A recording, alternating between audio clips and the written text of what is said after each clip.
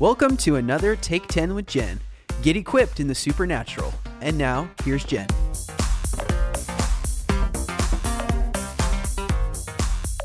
Welcome back to Take 10 with Jen, a supernatural podcast. I just want to make sure you're getting this podcast each and every week. Be sure to subscribe, rate and review it, and share it with all of your friends. In this week's podcast, we're going to discuss how strategic prayer and your dream life are vitally connected. But before we go there, I want to make sure that you get my book, Prophetic Secrets. Just go to jenniferevaz.com and you can get it there in the USA or Australia.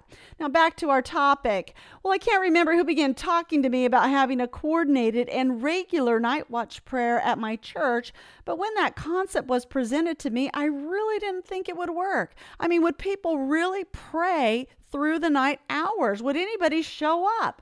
Well, after a discussion with the board member, he convinced me that it would work. And so I set up an all-night prayer service segmented into shifts and was pleasantly surprised at the turnout. We continued having night watch prayer for a while, but due to some leadership shifts, I had to let it go because I couldn't oversee it. I learned, however, that night watch prayer is not something you wait to have everything in place to do. You just do it. And so we had a gap, a season where we did not have night watch prayer, and I realized through that experience the potential consequences of not covering the night with intercession. Well, a few podcasts ago, I mentioned how Jesus would appear to people in their dreams, and as a result of this encounter, they would give their lives to him. I've read several testimonies of people who were in religions violently opposed to Christianity, yet in the dream realm, they would encounter Jesus and they would turn from darkness to light. They would turn from their violent religion to Christianity. We read about the intervention of God in your dreams at night in Job chapter 33, verses 14 to 18. For God may speak in one way or in another, yet man does not perceive it. In a dream, in a vision of the night, when deep sleep falls upon men, while slumbering on their beds, then he opens the ears of men and seals their instruction, in order to turn man from his deed and conceal pride from man. He keeps back his soul from the pit and his life from perishing by the sword. I know of a pastor who was not living for God whatsoever. Well, Jesus appeared to her in a dream and showed her what would happen if she refused him. She saw and felt the perils of hell in her dream. Then he showed her what he had for her, a life of ministry, standing on a platform, teaching the people. And in that dream, she gave her life fully to Jesus. And she is a powerful pastor and minister today, all because of a dream. We know then that Jesus can turn a person in a dream. But if Jesus can step into your dreams and do that, then Satan can step in as well and attempt to bring you into bondage through that same realm. It was during this period of time when our church did not have the night watch prayer that I came under intense spiritual warfare. 2 situations to be exact, and both starting in dreams at night. Did you hear what I just said? These 2 situations began in dreams and happened during a time when we did not have night watch prayer. Well, I'm going to talk about one of those situations right now, and then next week I'll talk about the other one. But to give you the background, it was 2002, and we had just introduced our church to the gift of prophecy. We had engaged a biblical training model to activate and teach people how to walk out a supernatural gift with impact. It was well received, with many from our church participating in this training. I was amazed to see people ministering in the depths they had never experienced before. A year into this new ministry, I had a very disturbing dream. The dream was about a blonde woman who was holding a small white dog, and the dream took place in a very specific location in our city. In the dream, she had kidnapped my young son, who was 3 years old at the time. And like any mother would, I went straight after her and demanded she let my son go. The intensity of the dream made me feel as though something was wrong, but I didn't understand why.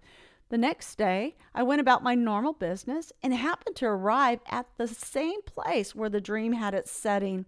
As I walked into a place of business, I noticed a woman holding the same dog I had seen in the dream. It was not the same woman, but it was definitely the same dog.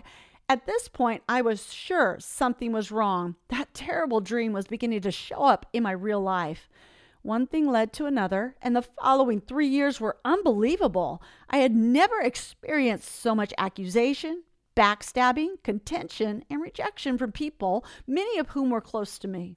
Our prophetic ministry began receiving unfounded accusations in our church from several directions. The last summer before this began to turn around, I was invited to teach a workshop at a popular school for the prophets in the state of California. It was rough getting there, and my husband had also contracted viral pneumonia just a few weeks prior to this venue, and he was recovering. Despite all of this, it was a great week at the school, and I came home very encouraged. The weekend that I returned home from the school, I went to our prayer chapel to pray for a little while before our weekly prayer service began. I was in good spirits and entered into prayer joyful and peaceful. Then, as I began to worship, the atmosphere took a sudden shift. I could tell I was dealing with a strong demonic power, the strongest I had ever encountered to date. Strangely, words of judgment began to flow out of my mouth, something I had never done or heard anyone do before. My words were not nearly as poetic as those spoken by the Old Testament prophets when they pronounced their judgments, but what fueled my words felt similar, and I could feel the power of God underneath them. I commanded, "You're done. I'm destroying you. I'm taking you out." And I was not speaking to anything human. I was definitely addressing some kind of spiritual entity. I called upon another intercessor to come to the church and pray with me.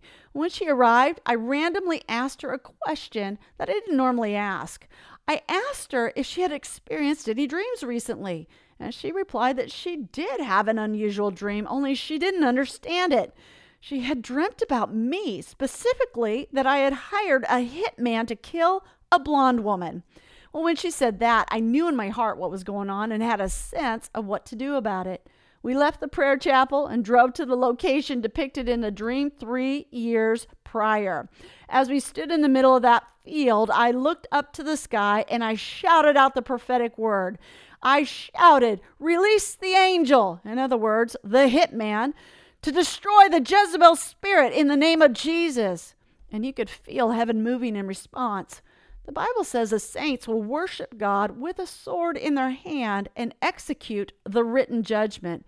That's in Psalm 149, verses 6-9. All I know is the spiritual warfare connected to the prophetic ministry awakening in our church. Well, it suddenly got traction and was no longer a target of accusation and contention. Furthermore, I took note that the warfare that began in a dream also ended through a dream, and we began to relook at our prayer covering in the night seasons as a result of what took place here. I just want to thank you once again for listening to Take 10 with Jen, a supernatural podcast. Also, help me to get this podcast and other resources around the globe. Go to jenniferevaz.com and just hit the donate tab. Thanks again for listening to Take 10 with Jen. For more resources and to become a partner, visit us at jenniferevaz.com.